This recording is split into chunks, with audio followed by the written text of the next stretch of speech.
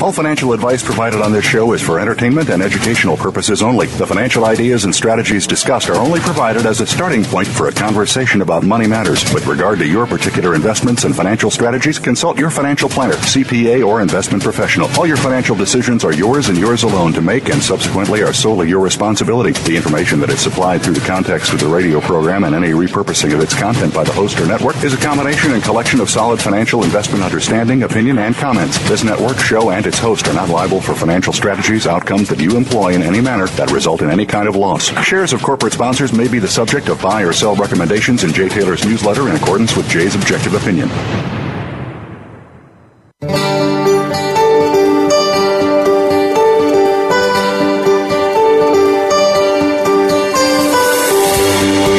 Welcome to Turning Hard Times into Good Times with your host, Jay Taylor. This hour will help investors fix issues and achieve personal gain. Now, here's your host, Jay Taylor. Welcome to Turning Hard Times into Good Times. I'm your host, Jay Taylor, and as I like to remind you each and every week, I'm also the author of a newsletter called Jay Taylor's Gold, Energy, and Tech Stocks, and my company, Taylor Hard Money Advisors, is in partnership with Chen Lin, who publishes What is Chen Buying and What is Chen Selling. With regards to Chen's newsletter, it is now time to sign up. He does accept new subscribers during the first quarter of each calendar quarter. So starting tomorrow, he will be accepting new subscribers. So if you've got your name on the waiting list at miningstocks.com and you're interested in subscribing, tomorrow is the day to start doing so. You can also sign up for my newsletter at miningstocks.com anytime. Or you can call our office in New York at 718-457-1426, 718-457-1426 during normal business hours. But I do want to thank each of you for listening to this show, making it one of the more popular Voice America Business Channel shows. Also like to encourage you to continue sending your questions and comments along to questionsfortaylor@gmail.com. I'd also like to encourage you to follow me on Twitter. My handle is JTaylorMedia. Also, want to thank our sponsors for making this show economically viable. Our sponsors for today's show, Novo Resources, Copper Bank Resources, and Calinex Mines. I would title today's show, How to Diversify When the Fed is Out of Patience. Our guest today will be Axel Merck. Gene Epstein will be with me in a few minutes, and I have with me momentarily here Michael Oliver, who we like to have on as often as possible for his views on some of the key markets. I think Michael really does outstanding work from a technical perspective, as good as any I know.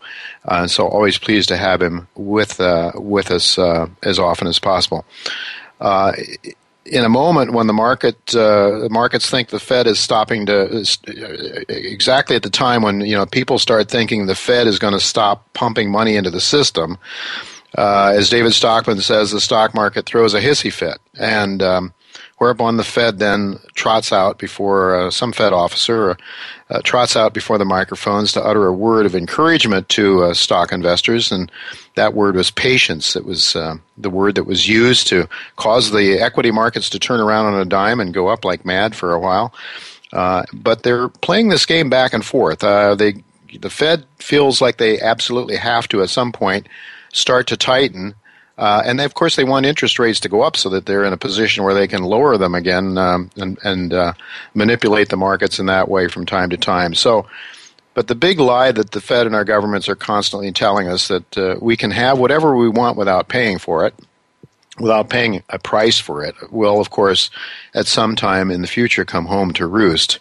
Well, that's really why I'm a gold bug, because I honestly believe that printing money forever is going to ruin and is in the process of ruining our economy to a very great extent, and ultimately our currency. So gold is the guardian angel of financial truth, which is why the price of gold must be manipulated, in my view, lower by the liars and the satanic forces that control American laws and military force, I think. And the mindset of the population also needs to be manipulated to a great extent. But eventually, like Pinocchio's nose that grows ever longer with each successive lie, the truth at some point can no longer be hidden. And so gold will one day become money again, in my view, not because government wants it to, but because the laws of nature will ultimately prevail. Axel Merck will be with me, as I mentioned, at about 1:30. He'll be with us to talk about the natural laws of economics and how we can prevail during the dark days when disastrous anti-free market economics are being forced upon us, and in the end, actually turn those negatives into positives, perhaps, for our investment portfolios. And in just a few minutes, Gene Epstein will be with me again to talk about the upcoming New York City Junto meetings in Midtown Manhattan this coming Thursday. Gene will also have some things to say about the Federal Reserve patience and some of its other anti-free market behavior of late. Gene will join me in just a few minutes, as I say, after our first commercial break. But I'm really happy to say that Michael Oliver is with me now. And Michael always provides some great insights into the markets from his technical perspective. Thanks for joining me again, Michael. Good to be back, Jay. Always good to have you. On March 28th, your letter to your subscribers was titled Emergent Commodity Bull, a Process for Assessment and Entry. What are you seeing that suggests that we may be in for a more bullish environment for commodities in general, Michael? Well, it's a mixed bag in terms of the net price trend, the obvious trends of certain markets. I mean, we have oil still depressed and falling. Lumber's under pressure. Cattle, I think, is going to drop back some. But net on balance, many of the markets, the grains, the precious metals in particular, have paid their dues and have done due diligence bottoming over a period of time. You can even see it on the price charts. But from a momentum perspective, just what I look at first, I see definitely what look to me like basing patterns, not continuation patterns for, sustained further decline. I don't see that. It's jumping off the page at me that I'm seeing the opposite, the type of warnings that I would expect to see of bottoming action. Again, it's not a unified chorus. So, if you take a metric like the Bloomberg Commodity Index, which is all the things, the lumber, oil, and grains and metals and so forth, it's got internals that are going different ways, just like the stock market does at times. But net on balance, I think we've, with the oil collapse, and there's probably some residue there, and probably some due diligence basing it's going to need to do. But net on balance, I think the multi-year decline in commodities is near the end, if not essentially over. I'm looking for leadership out of gold and silver. They happen to look most ripe in terms of the commodities within the index that look like they've based sufficiently. They just need to protrude out above the top of the base. And now that we have a new quarter, I've got some new numbers. If gold can get back up and trade to its three-quarter average, which is 12.1820 to be precise, do that anytime next quarter. That's not a breakout, but that tells me that those people who are still piling in on the short side of gold are wasting their bullets. That trade says I'm safe. A breakout in gold this quarter would be a monthly close over 1265, which is well ahead of the highs we made early in this quarter, which is the 1307.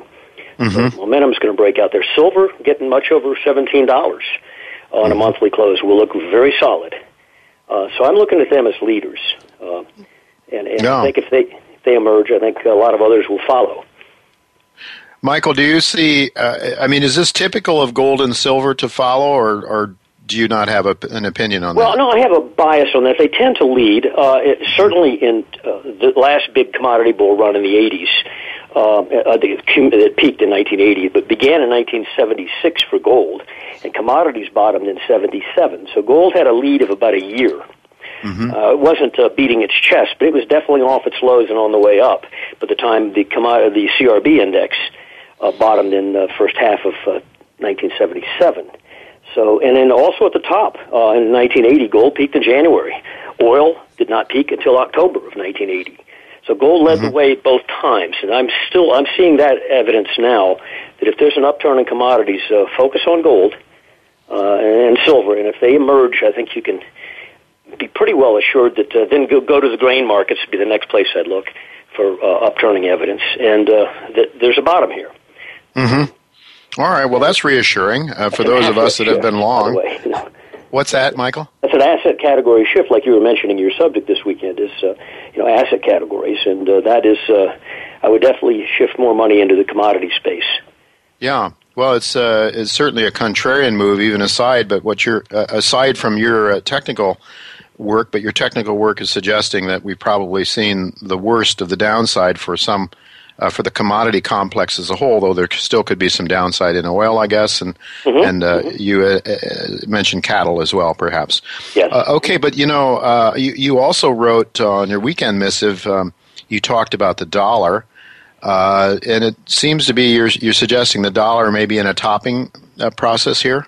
Yeah, I did a report 3 weeks ago on the way the dollar looked back in 2000, 2001 when it was peaking up at around 120 in price, dollar index I'm speaking of.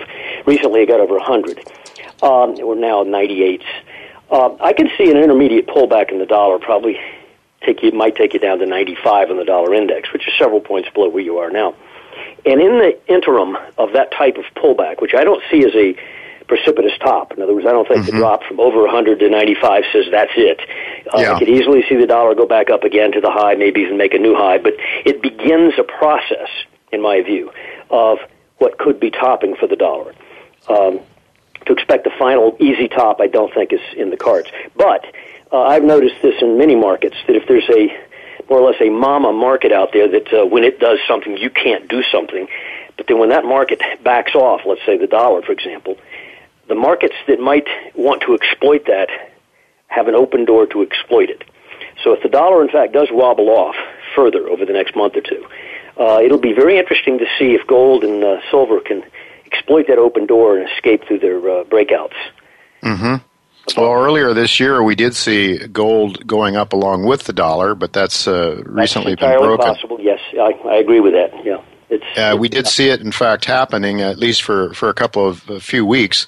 But you mentioned also in that same note, your weekend missive, that there's been quite a long basing pattern for gold. I think you mentioned 21 months or something like that. What does that mean? Does that pretend it's sort of a message in a way. June 2013, gold hit 1180. After having been in excess of 1900 a few years prior. We closed this month at 1183.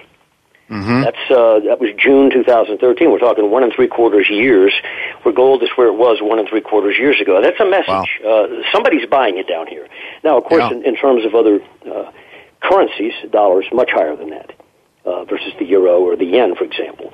So in dollar terms, though it's sort of flat, it definitely is sideways. So I think there's a message there. Somebody is buying it. Somebody's. And despite all the sentiment on the negative side. Yeah. Well, we certainly get the negative sentiment in the United States, the Western world. There are other parts of the world where people look at gold a little differently than we do. In the land of King Dollar, I suppose. Another interesting point that you made in another missive recently, Michael, we got just a couple of minutes here yet, but generally when this commodity complex turns around and heads more bullish, silver tends to lead gold, doesn't it? Yes, that's I wouldn't call it a precise instrument of measurement, but it's definitely silver peaked, for example, months before gold did in 2011, and already headed off its highs, substantially off its highs by the time gold peaked. Well, what that means is the spread between gold and silver began to disfavor silver. It had favored it all during the bull trend. For the last several years, silver has underperformed gold. It's been weaker on the downside, less strong on the upside. However, that spread is beginning to show signs of topping. By that I mean, right now it takes 71 point some odd ounces of silver to buy 1 ounce of gold.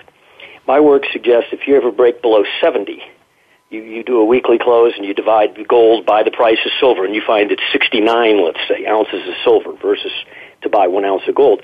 That is a trend change, and that's a multi-year trend change in that spread, which indicates that silver is now about to outperform gold.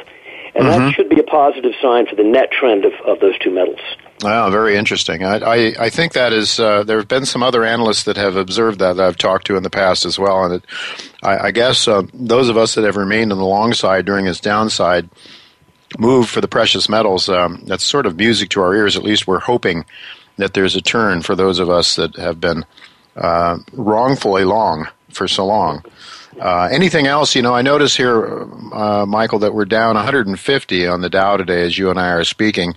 Just a quick note on how are you looking at the equity markets, the Dow and the S&P? I think the equity markets are topping. I've had that conclusion since October, and especially in January. I'm talking U.S. equity markets in particular. Yeah. And I think that if you drop below 2050 on the S&P, especially down to about 2030 on our daily close, anytime next month, which means, of course, next quarter, because the numbers change there, I think you've probably seen your top. I had been looking for a possibility of a 2130 S&P high, and we were not able to do that this year. We got up to 2119, I think, was the best we were able to achieve, slightly out above last year's high. But I think it's a topping process, and the evidence of the downside, in other words, payoff for the top, are those numbers I gave you, 2030 to 2050 area. Right now we're 20 in the 2070s. So, again, we had a rally this past few days that attempted to go back to the high and wasn't able to, at least so far. I think their clock is running out. I measure time as well, not just price and momentum. Sure. And it looks to me like that if you want to make the case the S&P is going to trend higher, you better exploit that right now. If you don't, I think the clock's over. Oh, very, very interesting, Michael. Thank you very much again. Your insights are always welcome, and I certainly enjoy reading your missives and would suggest to our listeners that they would do well to explore Michael's work.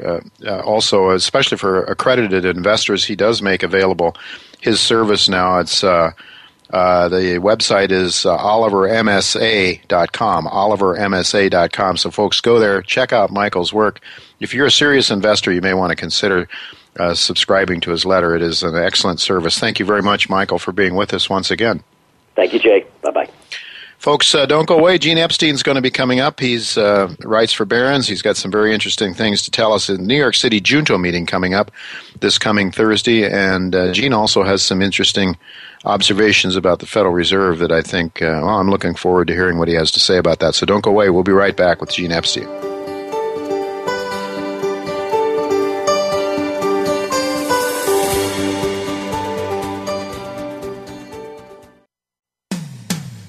When it comes to business, you'll find the experts here. Voice America Business Network. Novo Resources Corporation, trading symbols NSRPF on the OTCQX and NVO on the Canadian Securities Exchange, is an advanced junior mining exploration company whose highly prospective assets are located in the Hamersley Basin of Western Australia. Novo's flagship asset, its Beatons Creek project, has an NI 43101 compliant resource of 420,000 ounces at a grade of 1.5 grams per ton. With $10 million in cash and strong shareholder support from Newmont Mining, Novo looks to complete a feasibility study in the first quarter of 2015. Voice America Business Network, the bottom line in business.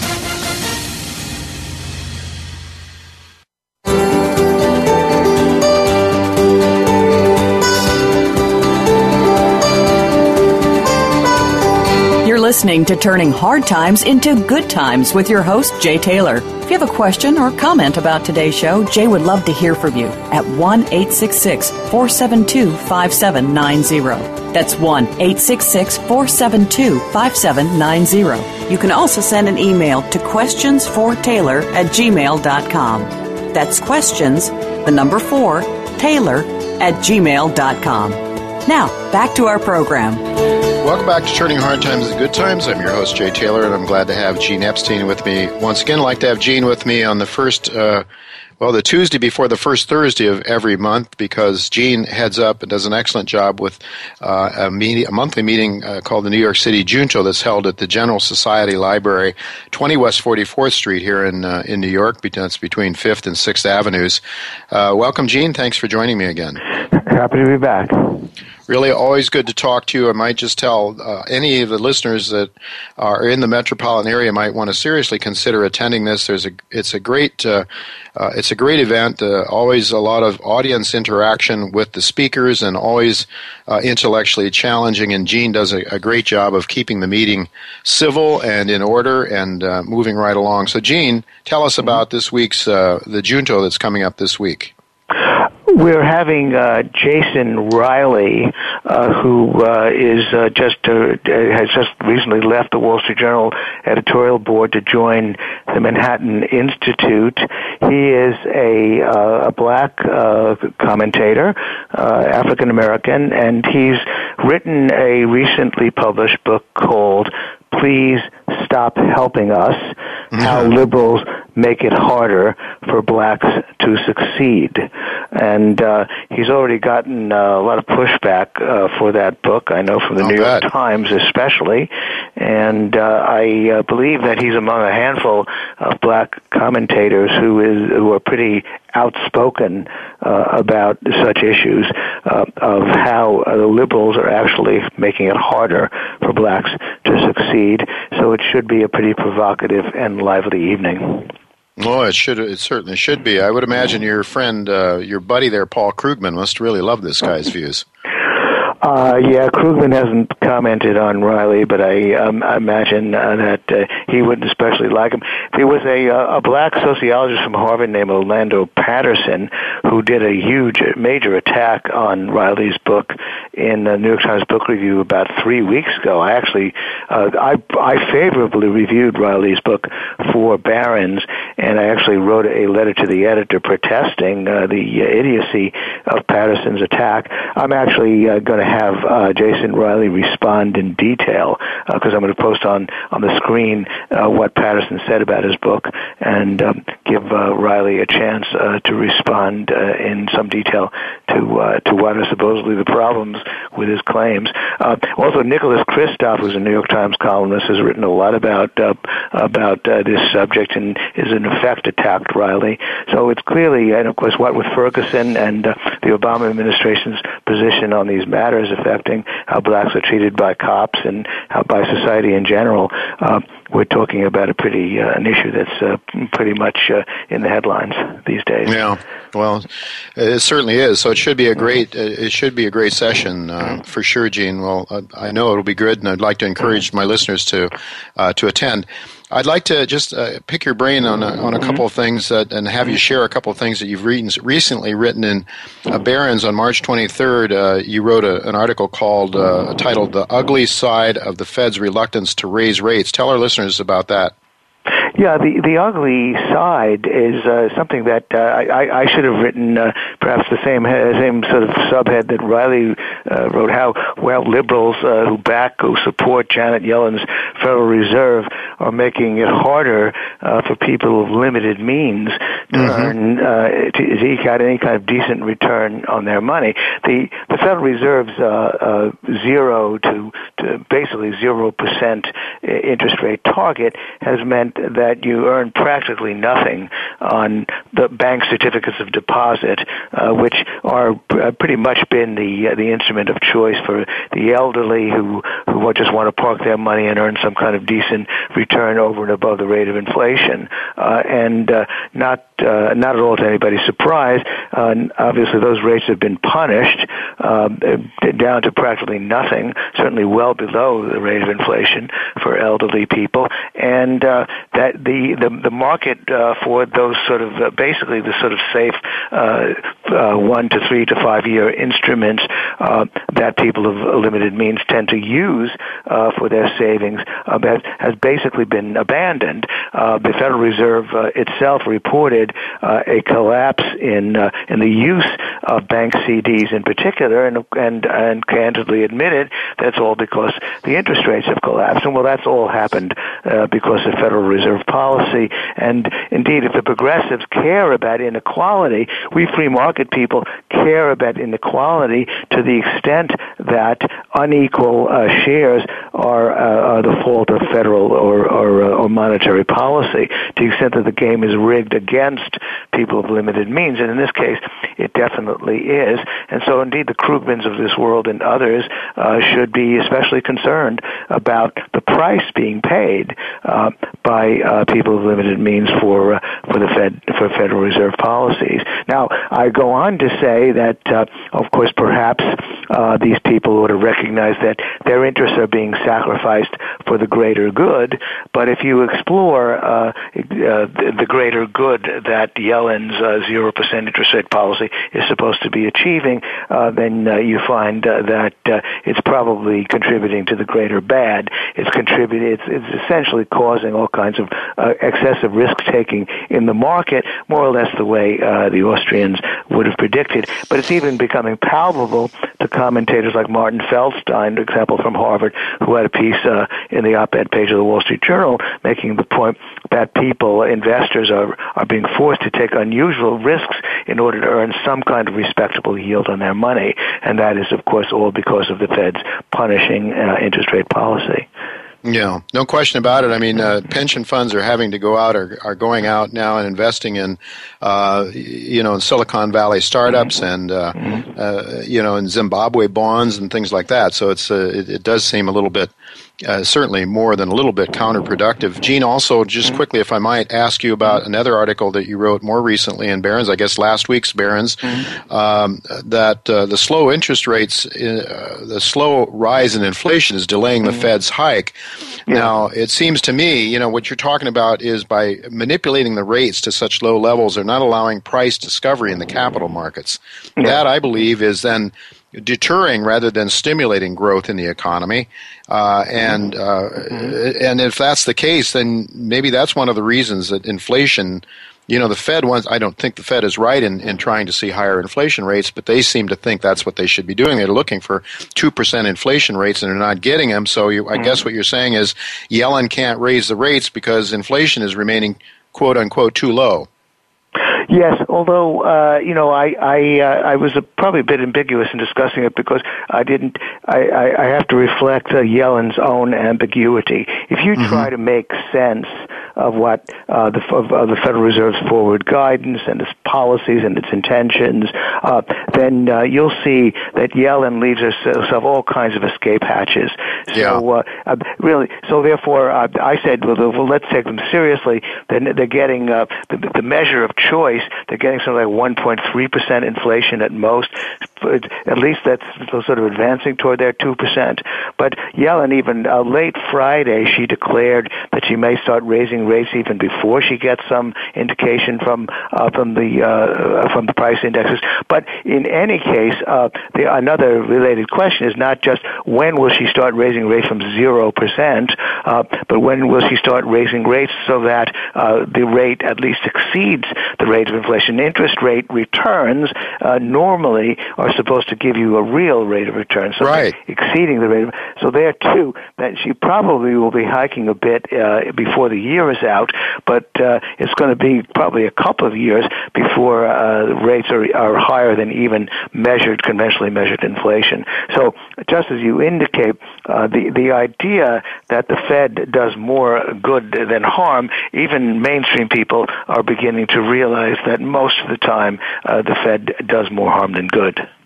Yeah, unfortunately, that seems to be the case, and we don't seem to have much to say about it, Gene. The Fed, maybe in the political process, we can hope that a Rand Paul or somebody rises to challenge the Fed, but you have to wonder. It's a very powerful institution for sure. So, Gene, I want to thank you very much for coming on and giving us the update on Junto and also sharing your views on these markets. Thank you very much. Thanks a lot. Bye-bye. Well, folks, don't go away. We're going to be back here after the break with, Axel Merck is going to be with me, and we'll be talking to Axel more about some of the same topics we just talked to Gene about. So don't go away. We'll be right back after the commercial break with Axel Merck.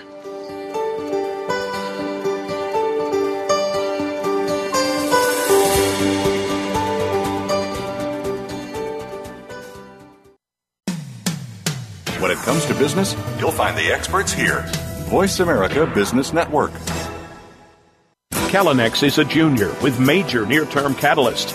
This tightly held company is advancing its projects containing copper, zinc, gold, and silver in Manitoba, Canada. Calinex's projects are within 10 miles to Hudbay's mine that has less than 5 years of ore.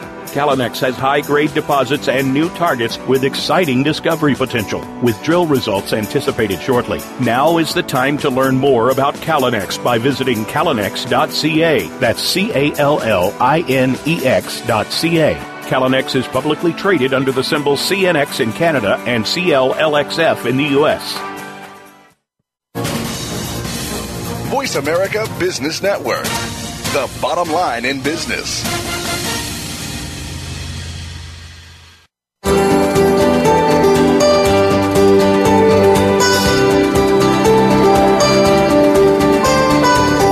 You're listening to Turning Hard Times into Good Times with your host, Jay Taylor. If you have a question or comment about today's show, Jay would love to hear from you at 1-866-472-5790. That's 1-866-472-5790. You can also send an email to questionsfortaylor@gmail.com. That's questions, the number 4, Taylor@gmail.com. Now, back to our program. Welcome back to Turning Hard Times to Good Times. I'm your host, Jay Taylor, and I'm really pleased to have with me once again Axel Merk.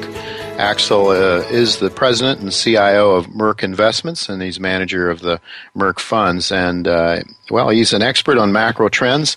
We've had him on this show before. He also has a great knowledge of gold, and he's also an innovative entrepreneur, capitalist, and understands gold, and has had put together one of my favorite products and one that I own, the Merk Gold Trust ETF, symbol OUNZ, trades on the New York Exchange. Welcome, Axel. Thanks for joining me again. Great to be with you. As I recall earlier this year, I think I might have heard you on an interview on Bloomberg. You were sort of the opinion that the euro would get stronger during 2015, and of course we're only through the first quarter of 2015, so a long time to go, and that the dollar would probably, I think, peak. You can correct me if I've got that wrong, but so far it's been the opposite. The dollar has shown quite a bit of strength relative to other fiat currencies, and but the euro's declined on the back of ongoing Greek insolvency. Can you update us a little bit on the latest events in Greece and what that may mean for the European financial markets going forward this year? Well, sure. Yeah. The media does pull me out when they want to have a positive word about the euro just because I'm not as negative as others are. And I don't think anybody really wanted to catch a falling knife. But I do argue a bunch of things that one can combine and say, yep, the euro shouldn't be quite as weak. And let's just do a couple of things here. First of all, the euro has been almost in a free fall until not long ago. Actually, during the FOMC meeting that Janet Yellen had the other day, that's when it found a bottom, went to about 105, then zoomed up to 110, and is now hovering around 107. And basically, everybody and their dog appears to be negative on the euro.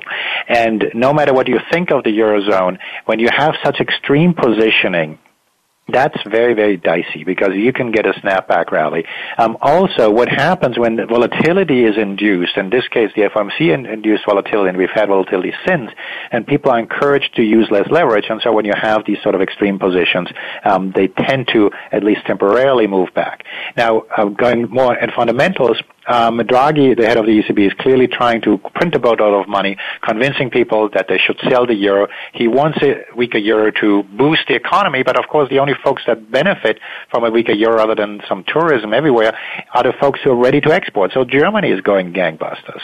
As far as Greece is concerned, we're not as negative as many people are, simply for the reason that it is no longer financial institutions holding Greek debt. It is the ECB, the IMF, the EU. If Greece goes bust, it's a big problem for Greece, but the so-called contagion isn't there anymore because it is the other folks that hold that they socialize the losses when the ECB and others are losing out, and so clearly some other concerns might arise, but the market clearly says that they are not terribly concerned about Greece. So the Europeans have essentially socialized the debt, just like the United States did in a sense, I suppose, right? That's what you're saying? It's off the balance sheets of the banks? There's some interesting twists to it. I mean, the European Central Bank now has about €100 billion exposure to Greece. Now, technically, a central bank can have a negative net worth. The Bank of Israel had a negative net worth for about 20 years. It doesn't matter, except the ECB has these wonderful rules that if there were to be losses, the member countries would need to pay in. Now, rules are there to be broken, so we have to see how that's going to play out.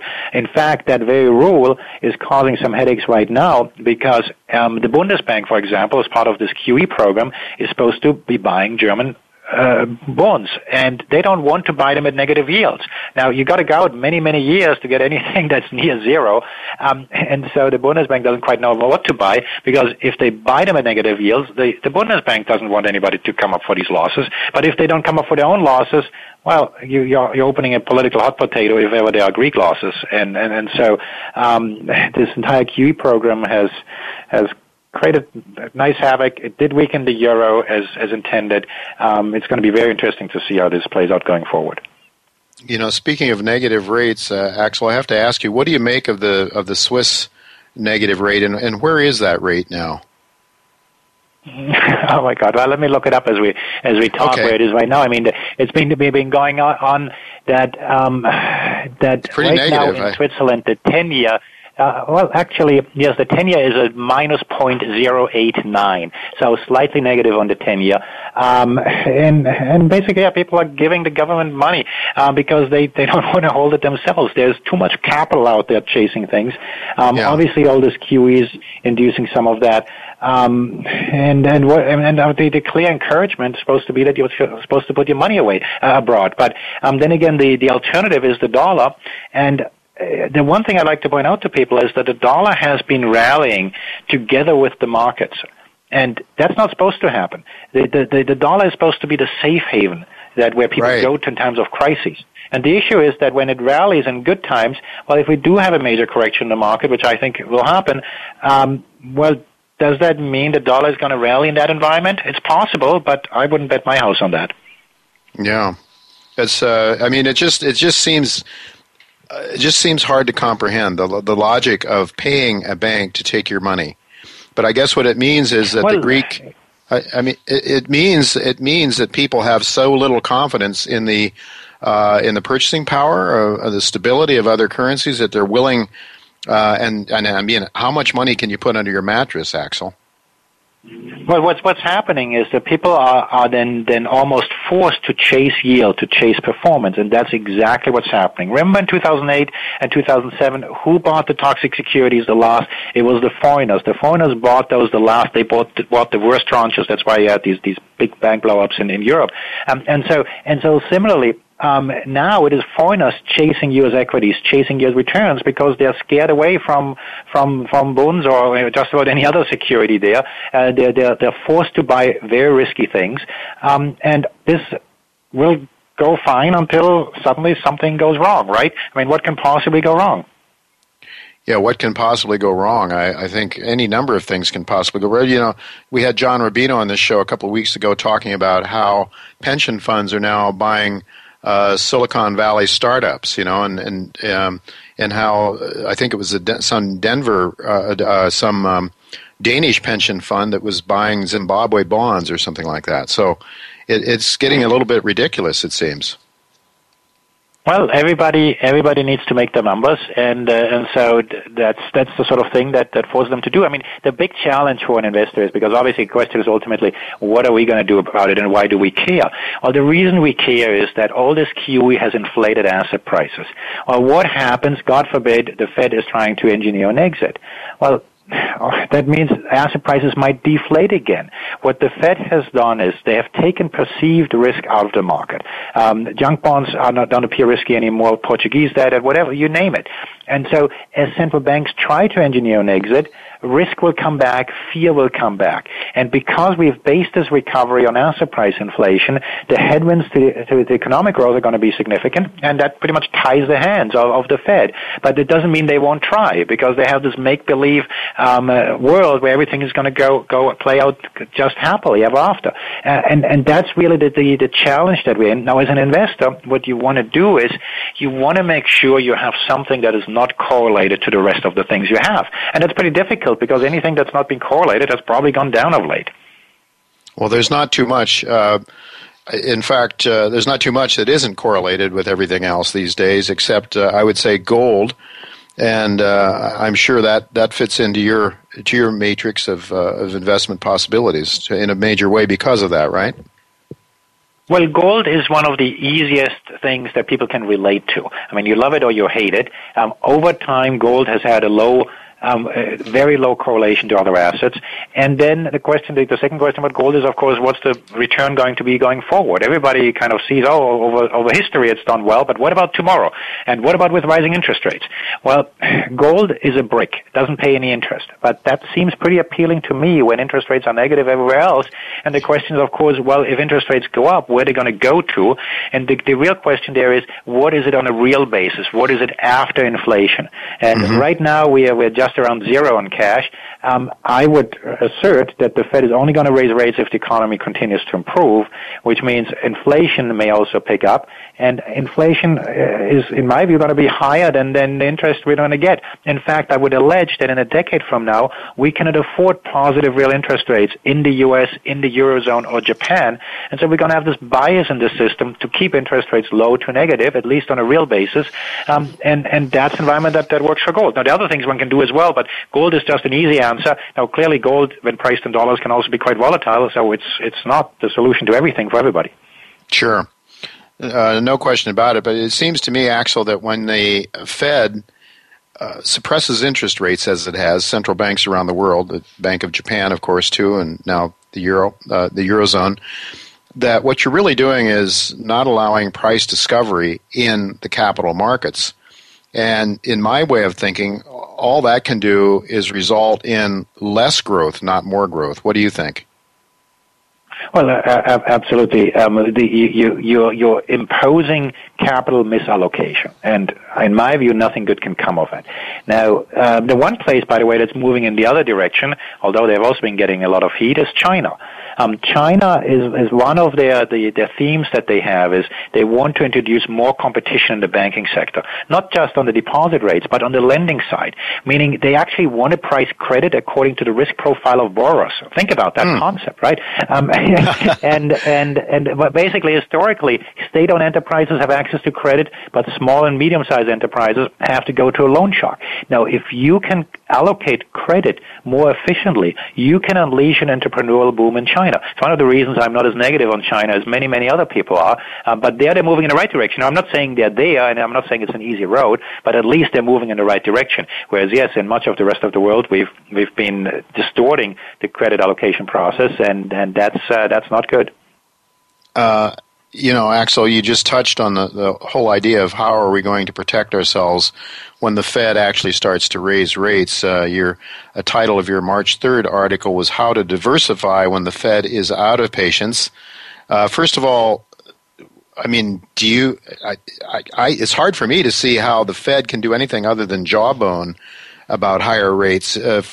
Do you agree with that? I mean, it's hard for me to see how they can really actually start to raise rates. They've been wanting to do it, it seems, but every time they get close to it, the stock market throws a hissy fit. And just today, I noticed the stock market is down nearly 200 points. It seems like there's so much based on the stock market and this whole idea of animal spirits. What happens if we get a sharp decline in the equity market here? And do you think that the equity market is what the Fed is watching and will actually, deter them from raising rates? Well, I think it's the chicken, not the egg. And what I mean with that is that it is central bank policy throughout the world that has kept volatility low. The one thing central banks have achieved is, as I indicated earlier, they've taken perceived fear, perceived risk out of the market. Volatility is down. So, and what happens in that environment is, think about equity prices moving higher, volatility is low. Well, people think what can possibly go wrong. They sign up, they go into the market price moves higher. The problem is the moment volatility moves higher, the moment fear comes back for whatever reason, people say, I didn't sign up for this, and that's why everybody's going to rush for the exit at the same time. And so when central banks, and the Fed is the biggest elephant in the room, so it doesn't really matter that the Bank of Japan and the ECB still want to move in the other direction. When the Fed wants to move towards an exit, volatility is going to move up, and that's going to cause havoc in the markets. Clearly, we still have this buy the dip mentality, but as the Fed is trying to do an exit. And remember, Janet Yellen, her focus is the labor market. She is going to be aloof to what's happening in the stock market for a little bit until the stock market teaches her better, but it's going to be a while. And so volatility, in my view, is going to continue to rise. That's going to be very bad for asset prices. Now, of course, you add to that earnings momentum is slowing down, and there's some other reasons why the market might be coming down. But in my view, it is the Fed that's inducing more volatility. Also added to that is Janet Yellen's new thing that she doesn't want to say what's going to happen going forward. She keeps everybody guessing. Well, if you keep everybody guessing, that means people disagree, which is a good thing, but it conversely means more volatility. And when you have highly elevated asset prices, again, that provides headwinds to asset prices. These are all very nice ways of saying that there might be a crash. Yeah, and but as soon as the market starts to get weak and she trots out, or one of the other Fed officials trot out to say, "Oh well, we're patient. We're not going to be in a hurry to raise rates," and then the market turns around and just heads north again, it seems. Well, nothing happens in a straight line. A couple of years ago, I had a chat with Don Cohn. At the time, he had been the vice chair at the Fed, and for him, it's all a walk in the park. And his response when I mentioned this to him, that this is eventually how I see things unfold, going to tie the hands of the Fed, he said, "Oh, don't worry about it. We'll just fine tune it, and then they'll just raise a little bit more, and so forth." In practice, what I think it means is that Bill Gross has it right when he says the new normal is closer to 2%, meaning that they're just not going to be able to raise rates as much. The only thing I would add to that is at 2%, we're going to have negative real interest rates. Now, I had a chat with another Fed official a couple of months ago and explained that to him, and he looked at me and he said, "Well, that's not a stable environment. You don't find an equilibrium there when you have negative rates, and that's where the Fed plateaus out." And my response to that was, "Well, I never said it's going to be stable." Yeah, well, it seems to me that what you're describing here, Axel, is a less stable environment. While it's perceived that risk is low, in fact, from a systemic point of view, it's actually becoming greater. Risk is becoming greater. Stability is eroding. Also political stability is also eroding in the world, and those things kind of go hand in hand because real wages haven't grown anywhere. People are upset. They vote for more populist politicians. Policymakers throughout the world never blame themselves and blame others, and they intervene in the markets. We're going to have further volatility. So yes, the safe haven cash is no longer safe, and there is no place to hide. And basically, what that means is that you have a risky portfolio, and you need to work with it with the added challenge that everything is highly correlated. So yes, if you're a sophisticated investor, you can deal with it. But if you're a mom and pop saver, you're going to be on the losing end of this, and that's exactly what we see play out in the world. You wrote another very interesting article, and I should tell our listeners that these pieces that you write are actually available to them if they sign up, right? For email delivery of your missives. We have a free newsletter at mercinvestments.com, and you can also follow me on Twitter. Axel Merck is my handle, and follow me. I try to shed some light on some of these topics. Would encourage my listeners to do that because there's always a lot of good food for thought and I think important information about the markets. But a very interesting article is Japan, Zimbabwe. Well, that would seem to be a ludicrous idea. And you mentioned that you were recently on a panel discussion, and all the other members of the panel thought that was a ludicrous idea.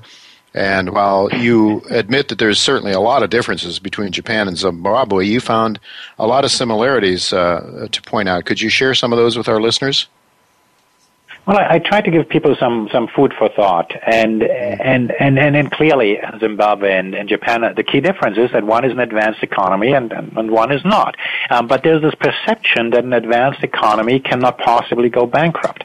The key difference is that if you have, the similarity is if you have unsustainable policies, they got to stop at some point. But the key difference is that advanced economies, including Japan, they have many more options. And then we have unsustainable budgets in Europe, in Japan, but also in the U.S. We're probably the best at kicking can down the road in the U.S. And in Japan, we have Abenomics these days. And Mr. Abe might double down yet again if his policies are not effective enough.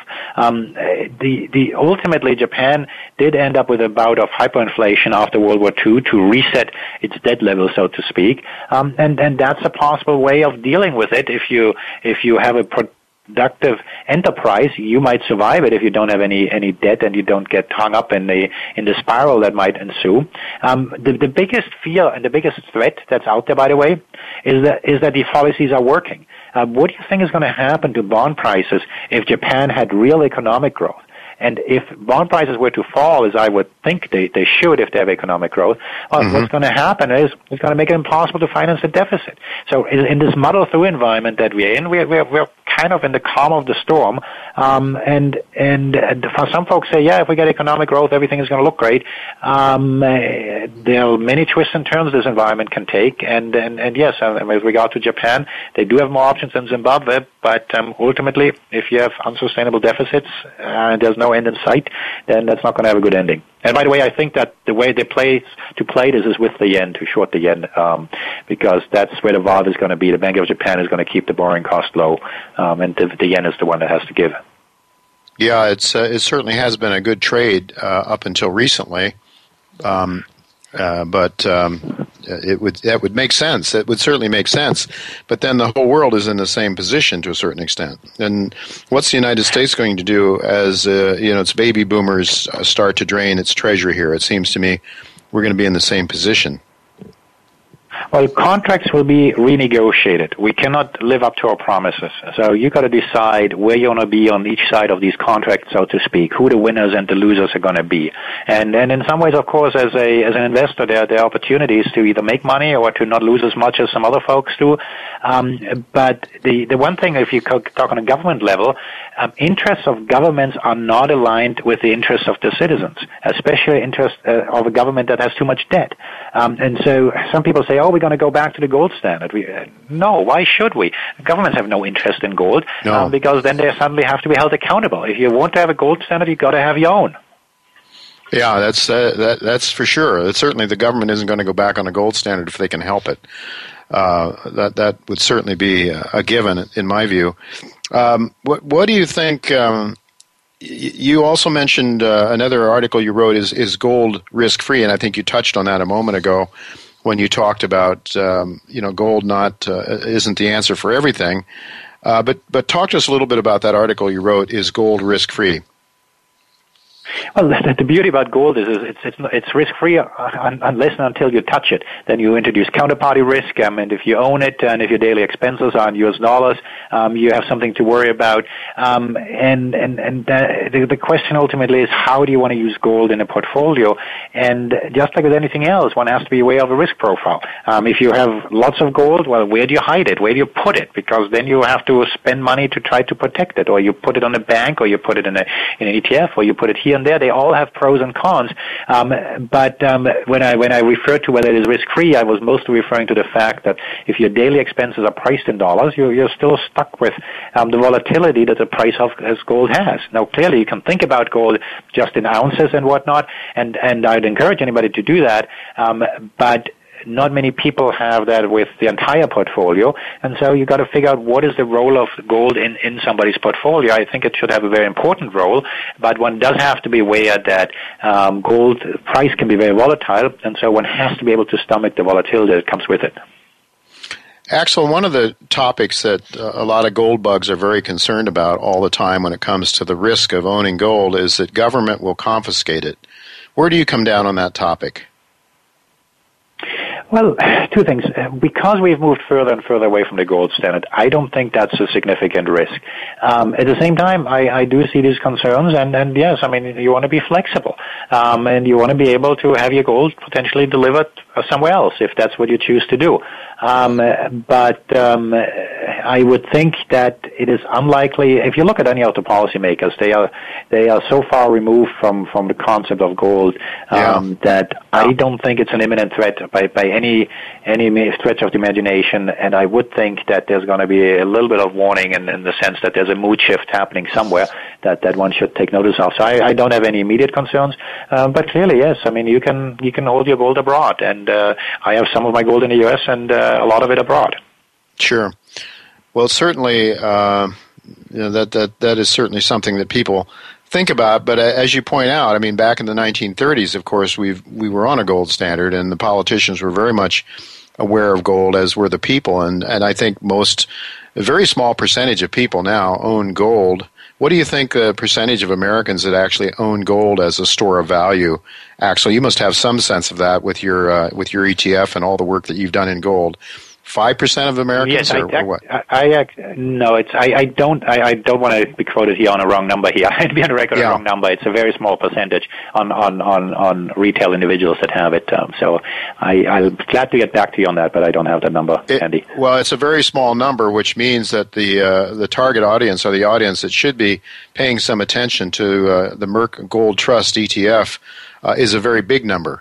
But of course, to get them to do so is, it's an educational process, and most people have been educated into thinking that gold is indeed a barbaric relic, and we've all been trained that through our Keynesian economic courses, of course. Let me just ask you, we just got a couple of minutes left here, Axel, but with respect to the Merck Gold Trust ETF, symbol OUNZ, how's it going? Quite nicely. I mean, it's an ETF that competes directly with GLD and IU, with a key difference that investors can take delivery of the gold. We have London bars that we store in London, and when people take delivery, if they choose to do it, we can deliver pretty much anywhere once we have identified the investor, and you can have it exchanged into coins. And in fact, when you do that, the taking delivery process is not a taxable event in itself, because you own the underlying gold in the ETF. You're just taking possession of it, and so that's a nice feature. But it is an ETF that has been trading with a very tight spread, and is you can buy it on the New York Stock Exchange. And if one day you want to take delivery, you can do it. We've had a couple of people do it. The process works. So it's one way to own gold, and we have nice volume every day in the market, but it's a product that does exactly what it says it's doing. And it's a product that you've gained some recognition for too. I understand that you were awarded or given some award for innovation in the ETF markets. Well, we have a patent, so we are innovators on the delivery process. Nobody has a patent that says that it is a very scalable process. So if we had 1,000 people that take delivery, we could do it.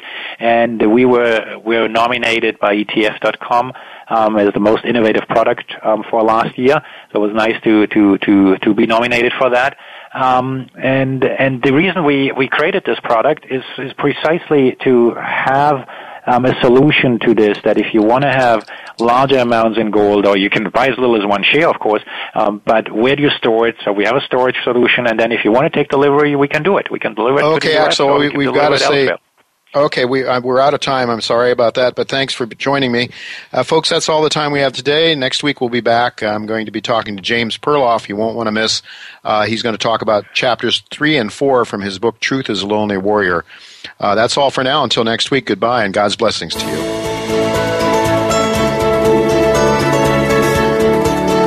Thank you again for listening to Turning Hard Times into Good Times with Jay Taylor. Please join us again next Tuesday at noon Pacific Time, 3 p.m. Eastern Time on the Voice America Business Channel.